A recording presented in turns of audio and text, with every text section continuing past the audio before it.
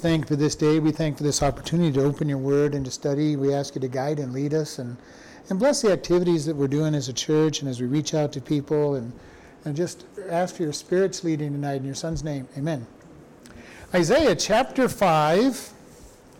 The first 10 verses of this was about the vineyard that God had built, and he made it a wall around it, and it produced wild grapes, and he put a curse on the people because of it. And still starting at 11, woe to them that rise up early in the morning, that they may follow strong drink and continue until night, till wine inflame them. The harp and the viola, the tabret, the pipe, the wine, and are in their feast, but they regard not the work of the Lord, neither consider the operation of his hands. Therefore my people are gone into captivity, because they have no knowledge, and their honorable men are famished, and their multitude dried up with thirst. Therefore hell hath enlarged herself, and opened her mouth without measure, and their glory and their multitude and their pomp, and he that rejoices shall descend in it. And the mean man shall be brought down, and the mighty man shall be humbled, and the eyes of the lofty shall be humbled. But the Lord of hosts shall be exalted in judgment, and God that is holy shall be sanctified in righteousness. Then shall the lambs feed after their manner, and the waste places of the fat ones shall strangers eat. All right, so here Isaiah is continuing the woes and the curses, and he starts out with, woe to them that rise early in the morning, that they may follow strong drink and continue until night, till wine inflames them.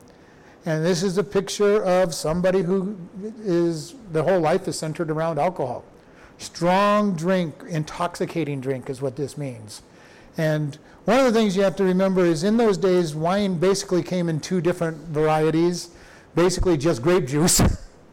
All right, and then to varying levels of intoxicating wine, as we have in today's society, where we have grape juice, we have low alcohol wines, we have higher, and then we have the strong alcohol. That really the only purpose to drink the strong alcohol is to get drunk, and that's what this one's referring to: the strong, intoxicating alcohol. And they had it way back, as far back as we can place it. So sometimes when you're reading about wine, they're just talking about basically grape juice, so little to no fermentation. But this one is very clearly talking about the purpose of getting drunk. And this is something that we have even in our day, people that are so addicted to alcohol that they start drinking in the morning, and they drink all the way through until they collapse at night in their beds or wherever they collapse. You're not always in bed when you're completely drunk. But that's what it's saying. Woe to them that follow, that seek after, that are going after it, and they continue all the way until night, till the wine inflame them. Basically, they get drunk. Just a fancy way of saying they get drunk. They've lost control of their senses.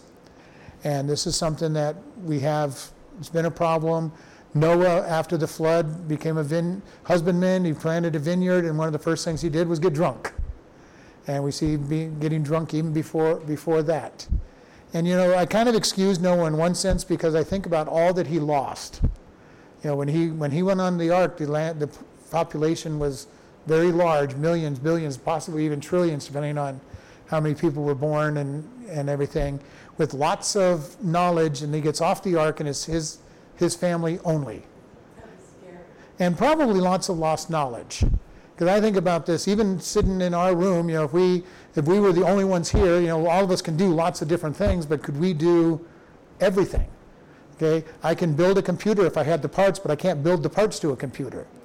Okay, mechanics can do a lot of the fixing of things, but they can't necessarily get the metals and create the alloys to make the metals and then forge the parts that they need and all of that. And plus, he didn't have any equipment. Well, he had whatever he took on the ark. Yeah, on the boat, but still. And who knows what he took on the ark, but still, there would have been a lot of lost information, a lot of lost skill. Because even if he brought in sets of encyclopedias and how-tos, you can only do so much with those. I've tried working on an automobile at times using a book. I get the job done about 5 times longer than it should take, but I can get the job done but with a how-to book, usually. But then I hand it over to a mechanic, and he has it running in, no time at all, because he knows what to do. And so this is what happened for Noah. And we see here God putting a curse. And why do people drink strong drink? Usually to try to forget. Try to forget something, whatever that something is. And their plan is just to forget until they get so addicted to it, they're just drinking all the time for drinking purposes. And here he is. And then in verse 12, we get a picture of a party. The harp, the viola, the tambourine, the pipes, the wine are in their feast, but they regard not the work of the Lord, neither consider the operations of his hands. In other words, they're having great big parties. They're having music, they're having alcohol, they're having a good old time, at least in their minds. But they're not thinking about God. And they're not seeing what God would want them to do out of all of this. And usually when somebody gets drunk, they end up doing dumb things. Things that they would never do when they were sober, things that they regret doing if they remember. I remember sometimes talking to people when I was working in the restaurants, and they'd go, "Yeah, I had a great time last night." I go, "Yeah, what'd you do?" Well, I go, "No, I don't know. I got drunk and can't remember a thing." And I go, "But you had a good time. You're sure you had a good time?" "Oh, yeah, I had a fantastic time." I'm going, "Okay, but I never want to get to the place where I don't remember what I did." Because usually that means you ended up doing something that you regret doing, even if you just made a fool out of yourself. And that would be the best that you could do when not remember how to do it, make a fool out of yourself. Because sometimes people really do dumb things when they get so blitzed or drunk that they can't remember what they've done. And that's not a good thing at all. And that's what Isaiah is saying in just these two verses. Whoa. And we've said this before, this is the thing that God condemns, is being drunk. He doesn't condemn drinking, though it's probably not the wisest thing in the world to drink, but he definitely condemns being drunk. And this is something that's very important. And for people who can't drink without getting drunk, then they shouldn't drink. And this is something very important. And then he goes into this, verse 13, "Therefore my people are gone into captivity because they have no knowledge, and their honorable men are famished, and their multitude dries up with thirst." And this is the picture of people that are not following God. And this is a theme for Isaiah that he has oftentimes, is that there is a hunger for the word, that people are not filling themselves with God's word. And for me, I love God's word. I try to get as much of it as possible. And I can't imagine going days without reading and studying God's word. And yet I know there are people out there that do, and they fall into this category. Woe to his people because they have no knowledge, and their honorable men are famished. They're not studying. And we all have met people who have lots of worldly knowledge. They can tell you all about what's going on in the world and even predict some things that are going on in the world, but they don't know anything about God. And that's what he's saying here. Your wise men, your honorable people don't know. They don't know God. Why? Because they're not taking time to get to know him. And this was the purpose God created man for, was so that he could fellowship with us and commune with us. Adam and Eve, in the cool of the evening, got to walk with God. And I would love that, to actually physically walk with God, which meant it was Jesus that they were walking with, and be taught directly by God, face to face. What a blessing that would be. Now, we all have the Holy Spirit in us who teaches us. And this is so important. When I taught the class on how to study the Bible, if you remember, the most important tool I said for studying the Bible is the Holy Spirit. He indwells us, he teaches us, he directs us, and he will give us truth. Now, and I've shared with you, when I was young, I had many questions about the Bible before I really knew how to study the Bible, and I went to the Holy Spirit. I said, "What does this mean?" And he told me certain things that I questioned and what they meant, and then later on, when I learned to study the Bible, lo and behold, the Holy Spirit was right. Amazing, isn't that amazing? The Holy Spirit knew what he was teaching. But now, instead of just saying this is what God showed me, now I can say this is why. And it's important to be able to understand this is why. It's good to have the Holy Spirit teach you this is what you're to believe, but it's much better to get to this is why. This is why we believe what we believe. And the faith is a great starting place, but faith will only hold you so long when people attack it. And so he says, my people are in captivity because they have no knowledge, they're famished, and their multitude dries up with thirst. And Jesus, with the woman at the well, said, if you drink of the water that you're drawing, you're going to be thirsty again. But if you drink of the water I can give you, you'll never thirst again. And this is one of the things we need to be looking at. God wants to give us food and water spiritually to fill us. And he created us with that need. He created us with the need for him. And nothing else will satisfy. Nothing. We may get excited about something new and exciting, but how long does it take to get tired of it? You buy that car that you've always wanted or think you always wanted, and you're real happy with it until it gets the first scratch, until the first payment maybe. Whatever it might be, that all of a sudden it's not as new and wonderful as it used to be. And maybe that lasts for a year or two. Who knows? I don't think it's ever going to last that long, but who knows? Maybe it lasts that long, but eventually it's going to stop satisfying. You build the perfect dream home that you've been always wanting. Furnish it just the way you want it, with all the right appliances, and you're happy for a little while. And eventually even that will die down. What does it mean there in the first part, they have no knowledge? No knowledge, no knowledge of God, no understanding of God. Right, that's why it goes on, the honorable are famished and their multitude is thirsty. So it's all just, this is a very much poetic, and they're poetic in the Hebrew is to keep repeating something. So this is like in the millennial time? This right now is where his people are then and pretty much all time. Pretty much all time at this point.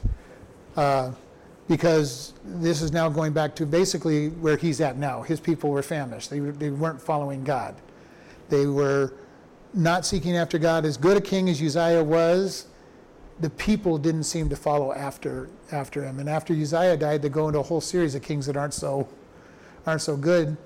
And many times these kings would start a revival, but it never really took hold of people's hearts. They did the games. Well, the king's all for us going to church, so we'll go to church. We'll go to the synagogue. We'll do our things that we're supposed to. But when we get home, we're going to go worship our idols. Okay, we're going to make the show. And even in our day and age, there's many Christians who are, or quote unquote Christians who are doing the show.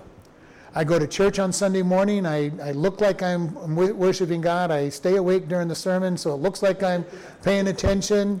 But I'm really thinking about the football game that I'm missing, or the race that's getting ready to start as soon as service is over, or the baseball game that I'm missing, or whatever it might be. I'm not thinking about, I'm just staying awake so everybody thinks that I'm being righteous. And that's where a lot of people are. Let me go to church. Let me put in my time. Make everybody think that I'm doing good. If I'm really, really doing it and not following God, I'll make sure I read my Bible each morning, and I'll open my day with 5 minutes of prayer and say hi to God, and I'll read for 5 minutes. And I can tell everybody I pray and read my Bible. But no knowledge, no understanding, no real thirst. And this is something, when you really get to know God, there's a thirst. You want to get to know him. You want to be able to seek after him. And this is one of the things I'm finding. The more I listen to speakers, the more I read my Bible, the more I want to listen to speakers, and the more I want to read my Bible, because it's creating a thirst that only God can fulfill. And it's getting that knowledge to go beyond that.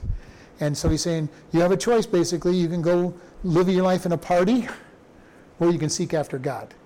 And that really is the two options that we have. If we're not living for God, we are doing a party of some sort, whether it's a drunken party or sports party or hobby party. If our focus isn't on God, we are doing something that basically could be called a party. Even if it's a workaholic.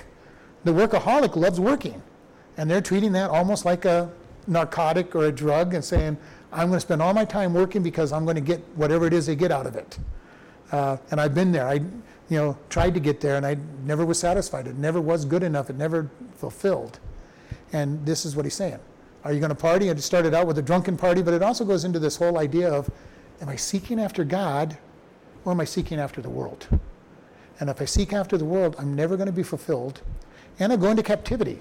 In this case, he's talking about physical captivity, but we can also go into a spiritual captivity, When all I do is agree with the world. I do things the world does, I act the way the world acts, and I fall into a spiritual captivity and forget God. And this is where a Christian goes backslidden and starts trying to be part of the world, or just isn't training themselves. And this is something that is very serious. If we don't actively try to follow God, the world will suck us into its realm. And it's really hard as we do this truth project and we learn a biblical worldview. It should be striking us how different the biblical worldview is to everything we might believe, and definitely everything that we get fed from the TV and the movies and books and our friends that aren't Christians. And unfortunately, sometimes our friends that are Christians feed us the world's point of view. And so this is no knowledge, no understanding, no thirst. And this is something we have to be careful of. What is our advice that we give somebody biblically based, or is it from the world's point of view? And something as simple as you're talking to a really good friend and they're telling you about how hard their marriage is and all of this, and they're having all these different problems, and usually the first thing people will say is, well, you should just leave him and leave him or her and go find somebody you're more compatible with, because that's what the world teaches us. And if we're not careful, that's what will come out of our mouth. Instead of, well, let's see what God would have you do. Let's see, you made vows. Were those vows correct? Did you really love the person? Did you mean these things when you said them? And encourage them to go back to where they started from. And that's God's call to us all the time. Remember. Remember, we've covered this so many times where it says, remember. Remember when this happened. Remember when this happened. Why? Because we tend to forget. We forget all that God has done for us, and we remember the bad. And the statement that was said at the Truth Project, and I don't remember where he got it from because I've heard it in other places. We remember the things are supposed to forget, and forget the things we're supposed to remember. And we do that all the time as human beings if we're not careful. And we forget God's word. We forget what God says about things. And it's really simple to do because we surround ourselves so often with the world. And I'm finding it even harder. The more I get rid of TV, and the more I'm offended when I watch the TV. It's kind of an amazing thing. The less I watch TV, the more I'm offended when I try to watch TV, because it just seems so drastically bad to me when I do watch it. And so I'm getting to where I don't even hardly watch it at all. I watch my Christian movies or something when I want to watch a movie. Verse 14, therefore hell has enlarged herself and opened her mouth without measure, and their glory and their multitude and their pomp, and he that rejoices shall descend into it. Okay, and the mean man shall be brought down, and the mighty man shall be humbled, and the eyes of the lofty shall be humbled. So here it says, hell has enlarged herself, and opened its mouth without measure. And it says, and their glory and their multitude and their pomp, he that rejoices shall descend into it. And basically this is a picture of even good people who aren't perfect are going to end up in hell.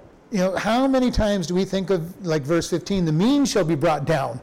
Okay, there are so many people that believe that hell is for bad people. And in one sense that is true, but the problem is we have to define bad by God's standards. And that's anybody who doesn't have Jesus Christ as their Lord and Savior is a bad person. And so that means many, many good people are going to be in hell because they don't know Jesus. And this is something we've got to be able to communicate to the lost loved ones and lost people in our life.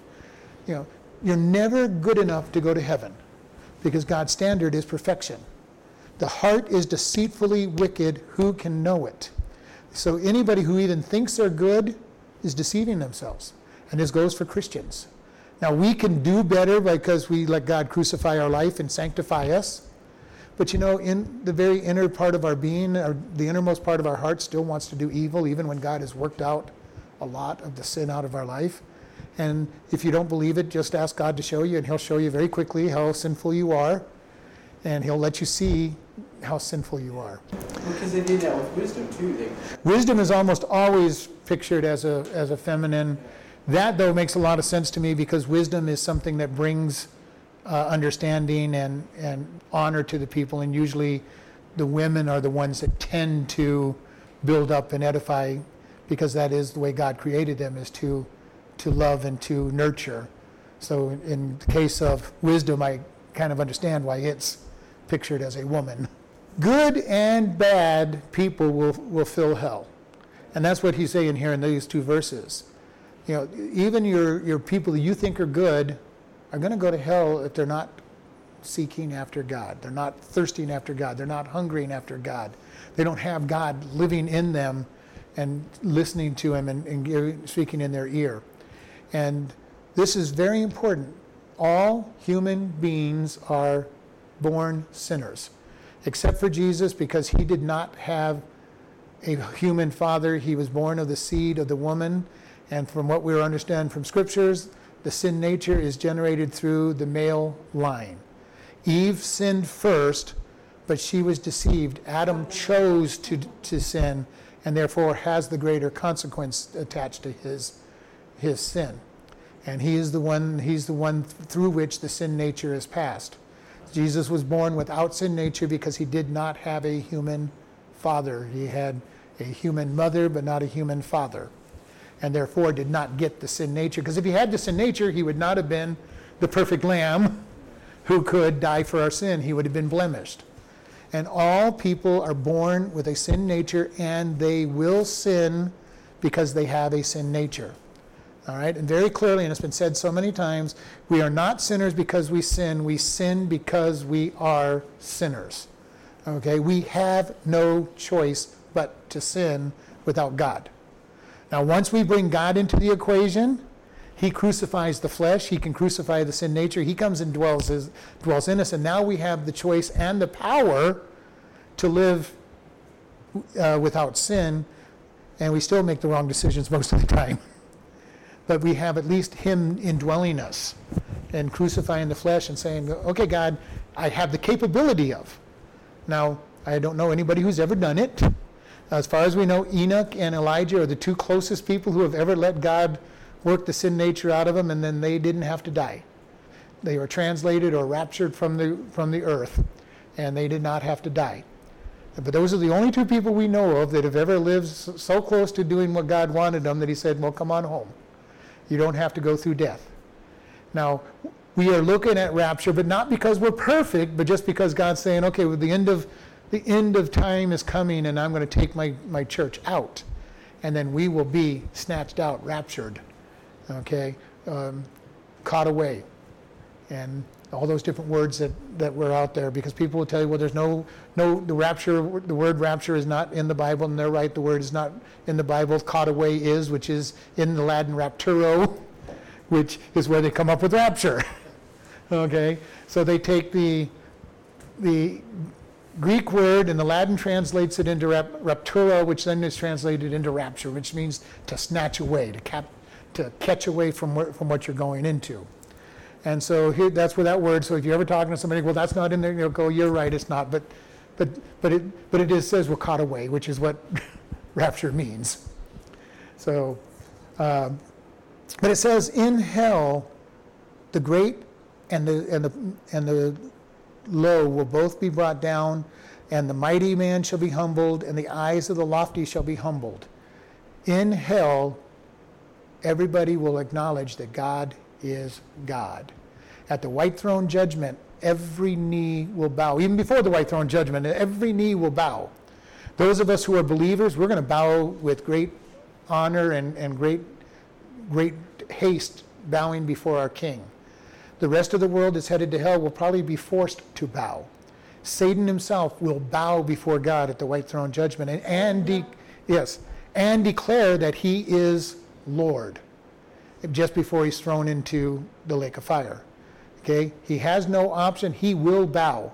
Every knee, it says in Scripture, will bow. And it says also in the Scriptures that when we see Satan, we're going to marvel at, and they will say, is this the one that made the nations tremble? You know, when I hear something like that, I kind of think back to the Wizard of Oz when Dorothy and them are in his chambers, and you know looking at this great big terrible thing, and the curtain gets pulled back, and it's like, this is who we're afraid of. That's the picture, of what Satan will be when we finally see him. That's the one. That's what made the nations tremble for all of time. and he will be forced to bow. The third of the angels that rebelled with him will bow. I think that's a good part, that. Yeah. And we got to always remember, hell was created for the fallen angels, not for man. Man is just there because we chose to rebel and follow Satan, or at least Adam and Eve did, and the rest of us have fallen because of that fall. But hell was created for the angels, not for man. And we are just there because we reject God, or the ones who go there, not we. But those who reject him will be there because they reject God, and they will be sent to eternal punishment. And So then when God made hell, like you said, it was for the angels, not for the man when he created. it was designed for the angels. Now, he knew the man was going to sin and all that. So yes, in a very roundabout way, yes, hell was made for man also, but its primary punishment, according to scriptures, was for the angels. Okay, God knew that man would sin and reject him, but hell was not created for man. And as I've said many times, hell is not the devil's kingdom. Okay, he's a prisoner in hell, just as everybody else. It was created to be a prison, not his kingdom. Okay, See, I thought he was the king over. most people do. I really did for a long time until you. That's how the world portrays it. Yeah. That's how the world, most Christians portray it that way. He's the king of hell, he has the horns and They have this Hades mentality where Hades is the god of the underworld, the ruler of the underworld. And no, hell is a prison for the Lucifer and the demons. It is not his kingdom. He is an inmate. So he is not the anti-God. He is not God's equal. And I bring this out frequently because so often people will think, well, the devil is God's opposite. No, he's a created being who God could just eliminate if he so wanted to. He uses Satan as a tool for now, and then he's going to cast him into hell for eternity. For now, in this period of time of earth and mankind, he's a tool. He's being used to test Christians. He's being a tool to prove to people that there is a God, even though he's trying to make people think there isn't a God.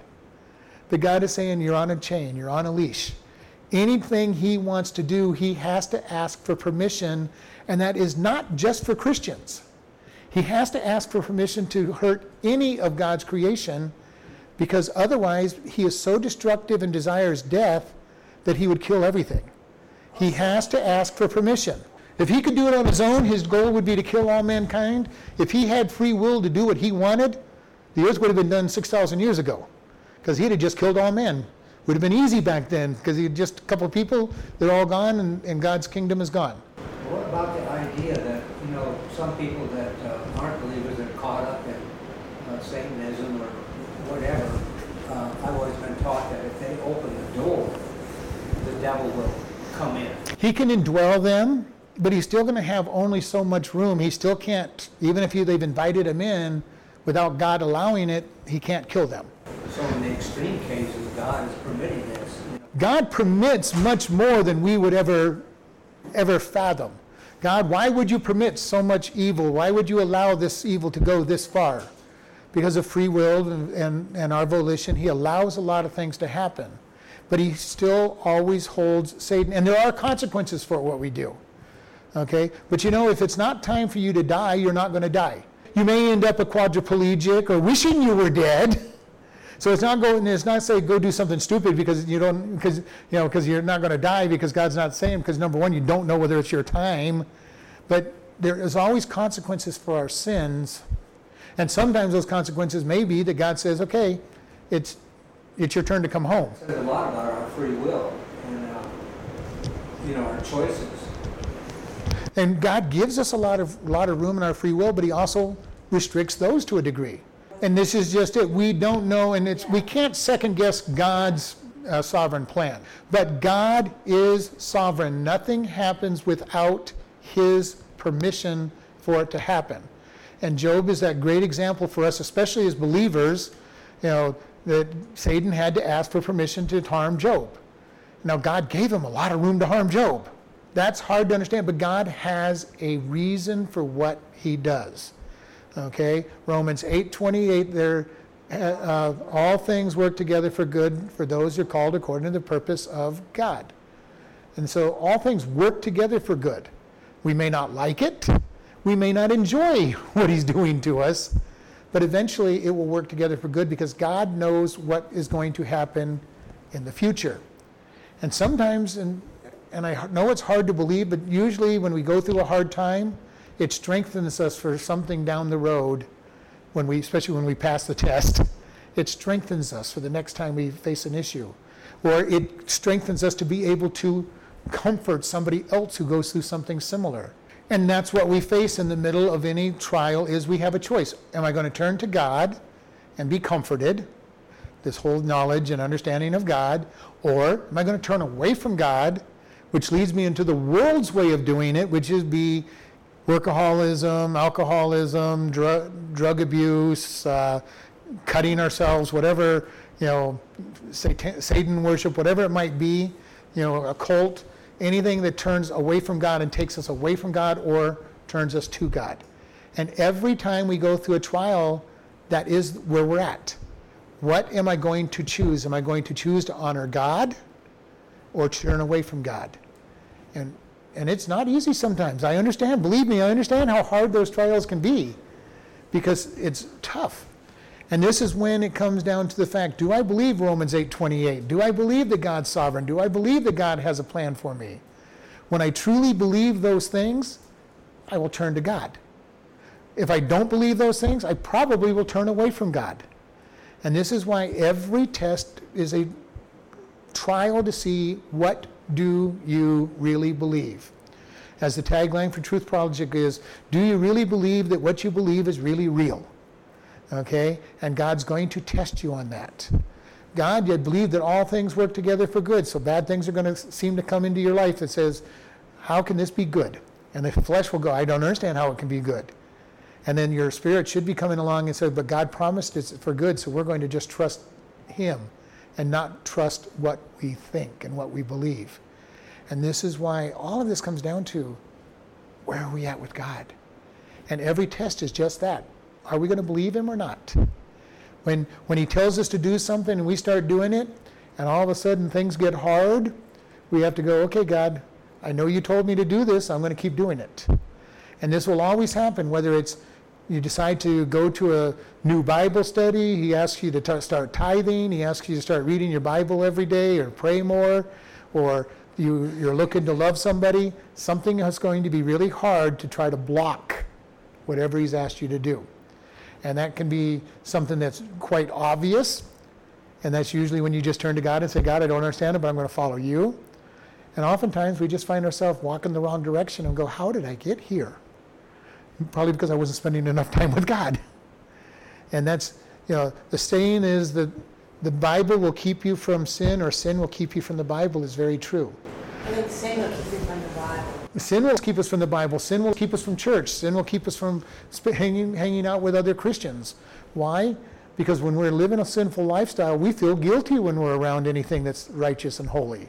And the last thing we want to do is feel guilty. Now, our guilt should to be conviction and make me go to repent and get rid of it. But our initial fleshly response to any of that is to feel guilty and say, stay away from me. I don't like feeling guilty. And this is what Satan will try to do to us. He'll try to make us guilty. The Holy Spirit will try to convict us to get us to repent. And Satan is trying to condemn us. And this is very important. I can't figure it out. It took me this long to pay attention and not push him aside. All of my younger years, I did some stupid things, I never thought about God. And most of that is that so many people do not get into the Word of God. They don't get taught. They don't think about God, like you said, and then, make a big mess out of their life. But the more we're in His Word, the more He's going to keep us from sin, and the more He's going to give us right decisions. And then the more we make right decisions, the more people are attracted to God because they see God being lived out in us. And that's what people really want to see. They want to see God lived out. They want to see that people love them. And it is so easy to attack people and to tear them down, especially if they're hard to love. And we all know people that are hard to love. And what is the first thing we want to do oftentimes when we see them is attack them before they attack or respond to the way. And God is saying we need to love one another. We need to love those who are unlovable or hard to love. Well, I love what Bob says, our Sunday school teacher. He said he does not judge. He always brings that up. I do not judge. I mean, it's. And if we're not judging, we're not going to attack somebody. And this is the thing that's important. But we need to look at it. We need to look at ourselves sometimes, especially after we've had a hard time with somebody, and going, okay, God, what was it? Why did I do that? Why did I react? To that, and say I need help not to react to that person in the future, because we could drive people away from God real easy. And there's lots of people who say they won't come to church because of the people in the church. Now that is really a dumb reason, but I also understand it. Because people are who you see on the church, and they're the ones you're going to have to be around. And there are people in the church that are hard to love. There are people that don't deserve to be loved. There are people that aren't even Christians that come to church. But our job is to show them as much of God's love as possible. Jesus showed Judas Iscariot great love. And you got to think, Jesus picked 12 key disciples, and one of them, he said, was a devil. And he had to know when he picked Oh, he would have known that he picked a knew devil. everything. Yeah. Yeah, so Now, he still loved him. and he still loved him. He still gave him every opportunity. And picture this. When Jesus was at the Last Supper and he says, one of you is going to betray me. Now, the 11 didn't all of a sudden point their finger at Judas. They didn't know. They were all saying, is it I? And Judas was the last one that they would have picked, because as far as outward appearances, he looked like the perfect disciple.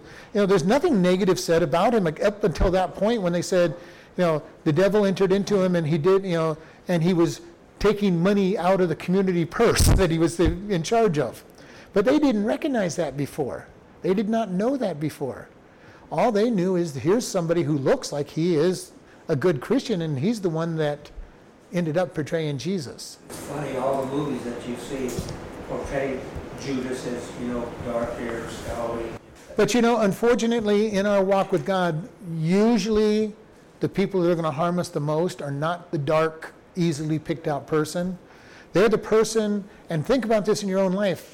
Who has hurt you the most? Is it the people in the world that you expect to hurt you? No, because you expect them to be idiots. You expect them to be against God. It's that Christian who all of a sudden, or the person you think is a Christian, who all of a sudden lashes out at you or attacks you for no apparent reason. And it's like, those are the ones that hurt, because you don't expect it from another Christian. Now, we probably should. That's what my statement is. When the lost person sins and does bad things, I'm never surprised, but I'm also not surprised when a Christian is sinful and does things that hurt. And because I have that attitude, I don't usually get dramatically hurt by people, because unfortunately, it may be kind of a negative way of looking at it, I expect them to be sinners. Okay? Now, I am sadder when a Christian does that, because they shouldn't, but it's not something that comes out of the, totally out of the blue to me, because I know that they're still sinners. Now, when they do right, I rejoice, because they're following God. But if they do wrong, I start praying for them, because I know I've done it myself so many times. I'm a sinner just like they are, and I do things that hurt people. And it's not always on purpose. It's sometimes just the flesh takes over and you're there. But again, what is our attitude? If we truly understand that all people are sinners, including saved people, then we will treat each other quite differently than if we're expecting a saved person to do the right thing all the time. Because that's when we get upset, is when we get blindsided by something. Expectations, especially false expectations, can hurt us. And if you're expecting a Christian to always do the right thing, that's a false expectation, because it's not going to happen. One thing I had to get through my head, where it says the greatest commandment is to love God, but then after that to love your neighbor. And when you think about it, that's the greatest commandment. That's even over do not kill, do not commit adultery, do not covet, all the others, do not lie. More important than that, love somebody.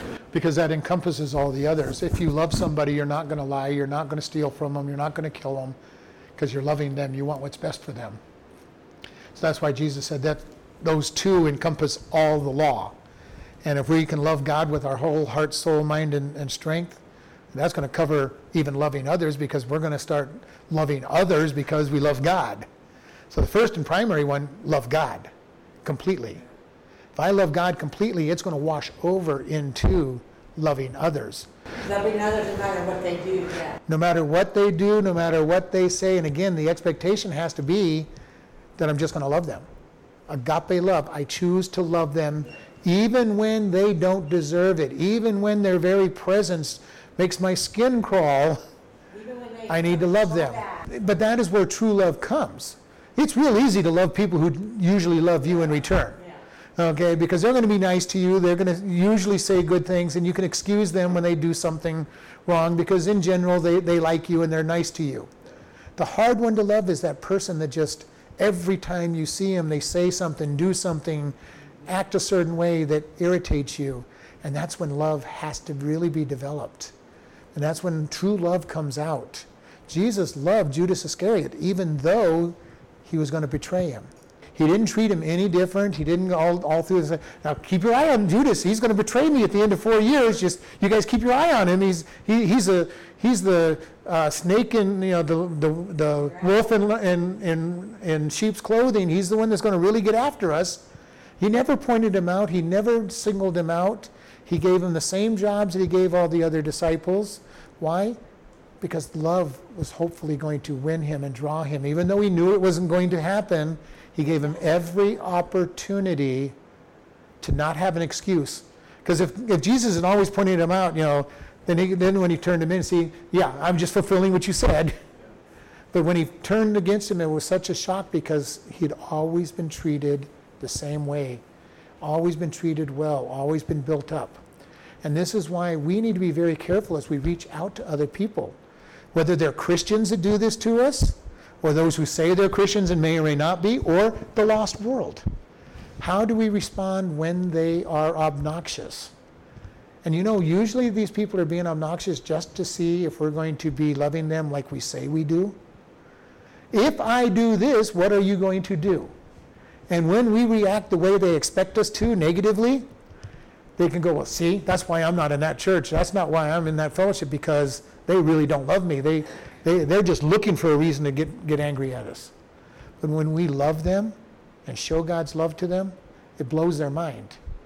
And they may not trust it at first. They may have to do this 3, 4, 5, 6, 7 dozen times before they truly believe that they are loved. Because it's easy to believe that you're not loved.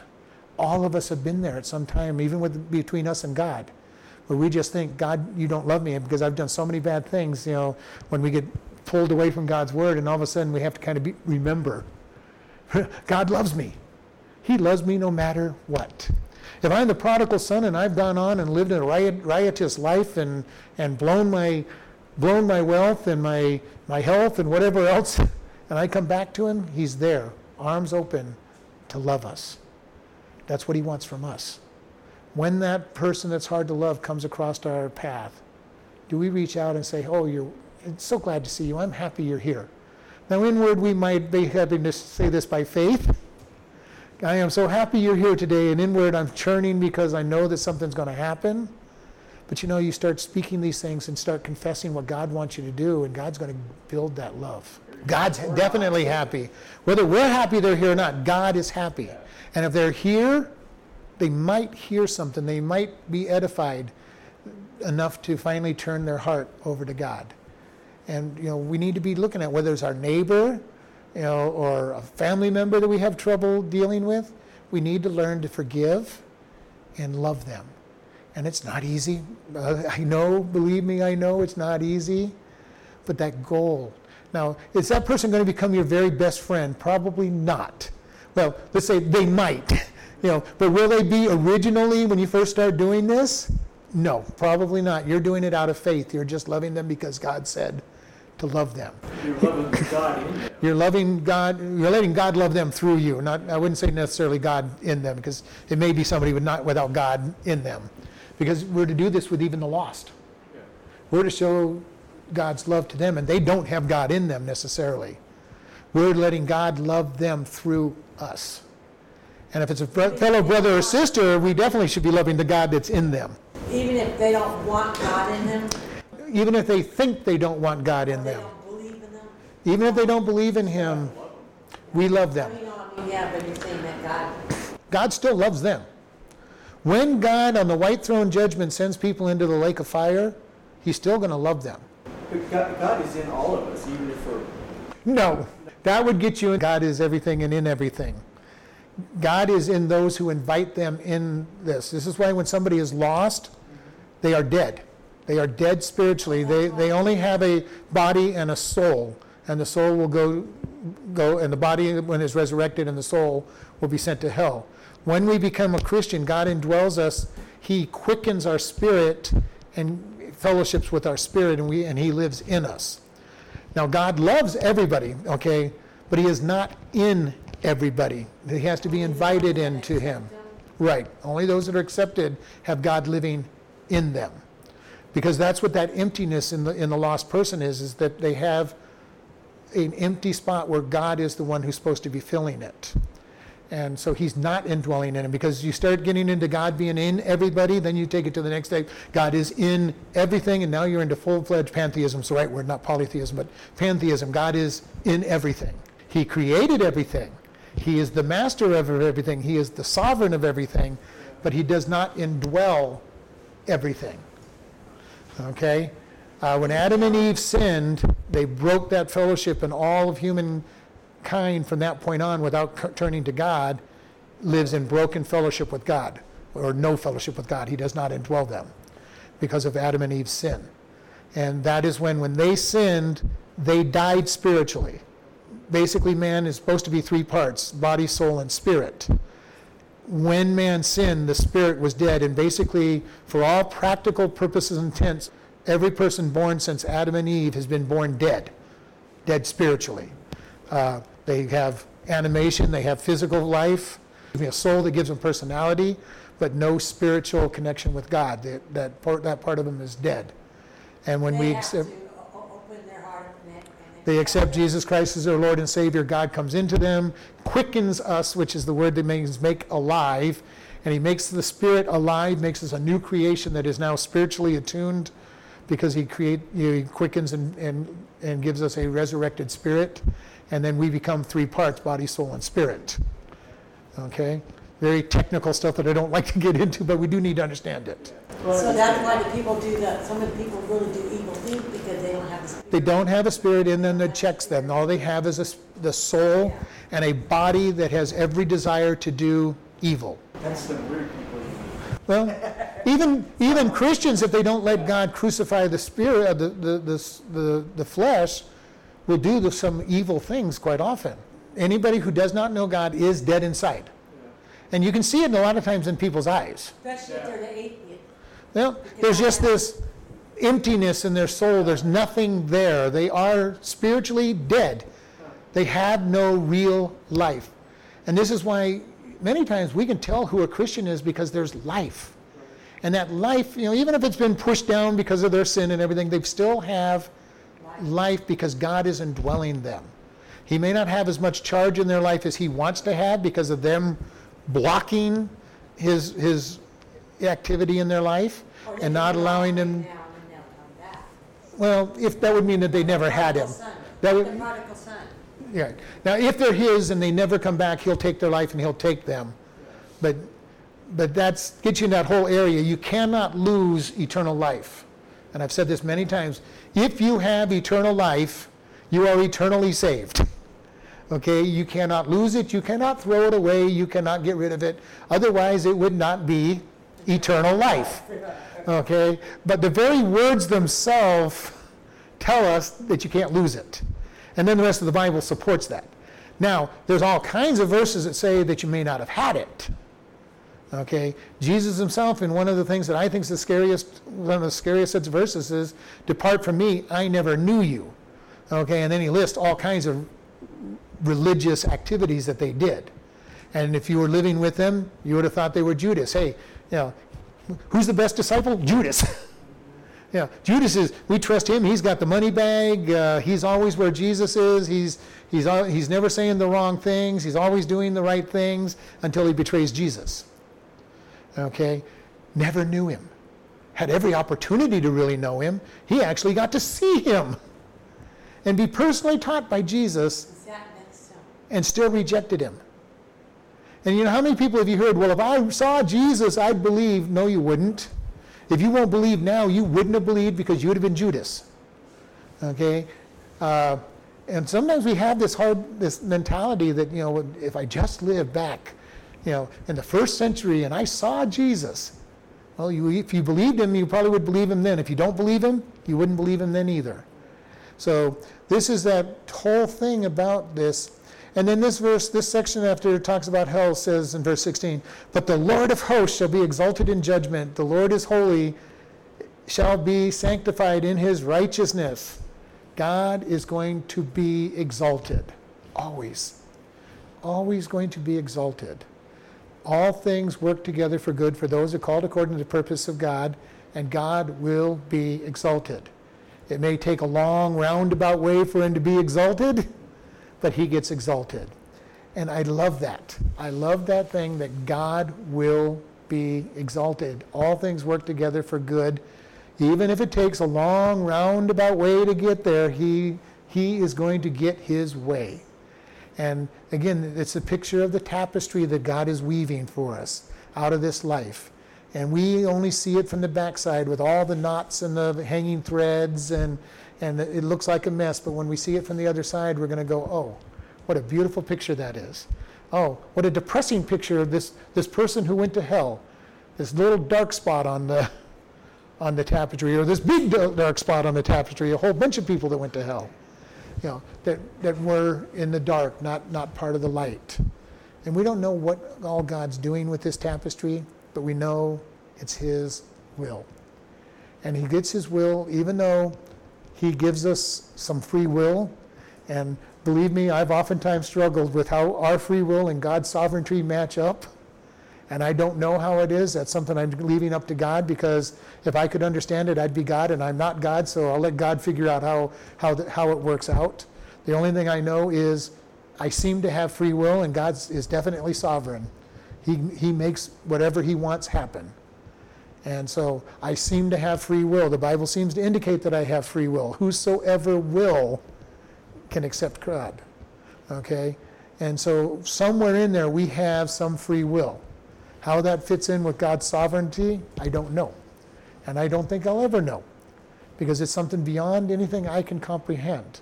How God can be absolute sovereign and I can have some free will and make choices, I don't know. And it's not just he made his decision by knowing what I was going to do. That may be part of it. But it's not all of it, because otherwise he's not sovereign, I am. It's my decision that forced him into something, and that's not the way God works. He is sovereign. He is master. That's another interesting point there in the verse where it says, "If God that is holy shall be sanctified." We're here at a stage of sanctification. Right. Sanctification, being set aside, being made holy. It's pretty awesome that we've got something in common with God. Yeah. It says he's going to be set aside. He's going to be made holy, and this is literally to the world. When he sits on the throne at the white throne judgment, every knee will bow. Every knee. Now, some of us will be around the white throne in the stands, and we're going to be bowing our knee willingly. Others are going to have angels pushing them down to their knees, just as any conquered army of that day did. Every conquered nation bowed to the king that conquered them. And whether they wanted to or not, sometimes they were forced down. And you see that sometimes in the movies, where they grab them by the shoulders and they force them down on their knees. See, that's what's just amazing. It's the whole universe are going to bow. Everybody is going to bow voluntarily or involuntarily, but they are going to bow. And they're going to declare that God is Lord. Now, only God could manage that. Only God could make that happen. Okay? Especially when he's talking to Satan, whose last thing he's going to do is say he's Lord, and it will be the last thing he says to God. Bow. And he's going to bow, and he's going to declare he is Lord, he is God, as he's cast into eternal punishment. And just an amazing thing. And then it ends in verse 17 on this section. Then the lambs feed in their manner in the waste places, and the fat ones shall strangers eat. In other words, prosperity. God brings prosperity. And you know, this is something that's very true. He is going to give us prosperity. Oftentimes in this world, he gives us as a prosperity because of our contentment. And you know, the greatest thing about prosperity is to be content. I can be content with lots of stuff or little stuff. And if I'm content with little, then I'm prosperous. I've got everything I need. I'm happy and I'm prosperous. Yeah, not the world's. Not the world's definition of prosperity. The world's definition of prosperity is I have so much money in the bank that I never have to worry about anything. The only thing is there's no such thing. Every wealthy person worries about how am I going to get more money. How much is enough money? Well, somebody else has more money than I do. I don't have enough. And if we're not careful, that's exactly what it is. I can't remember who it was, but back in the 1800s, they asked one rich guy, you know, how much is enough money? He goes, just a little more. You know, one of the richest men in the world, just a little more. Just a little more. I need a bigger house. I need a nicer transportation. I need a few more cattle on the field. I need a few more stops on my train routes. I need a few more, you know, a few more of this, a few more of that, just a little more.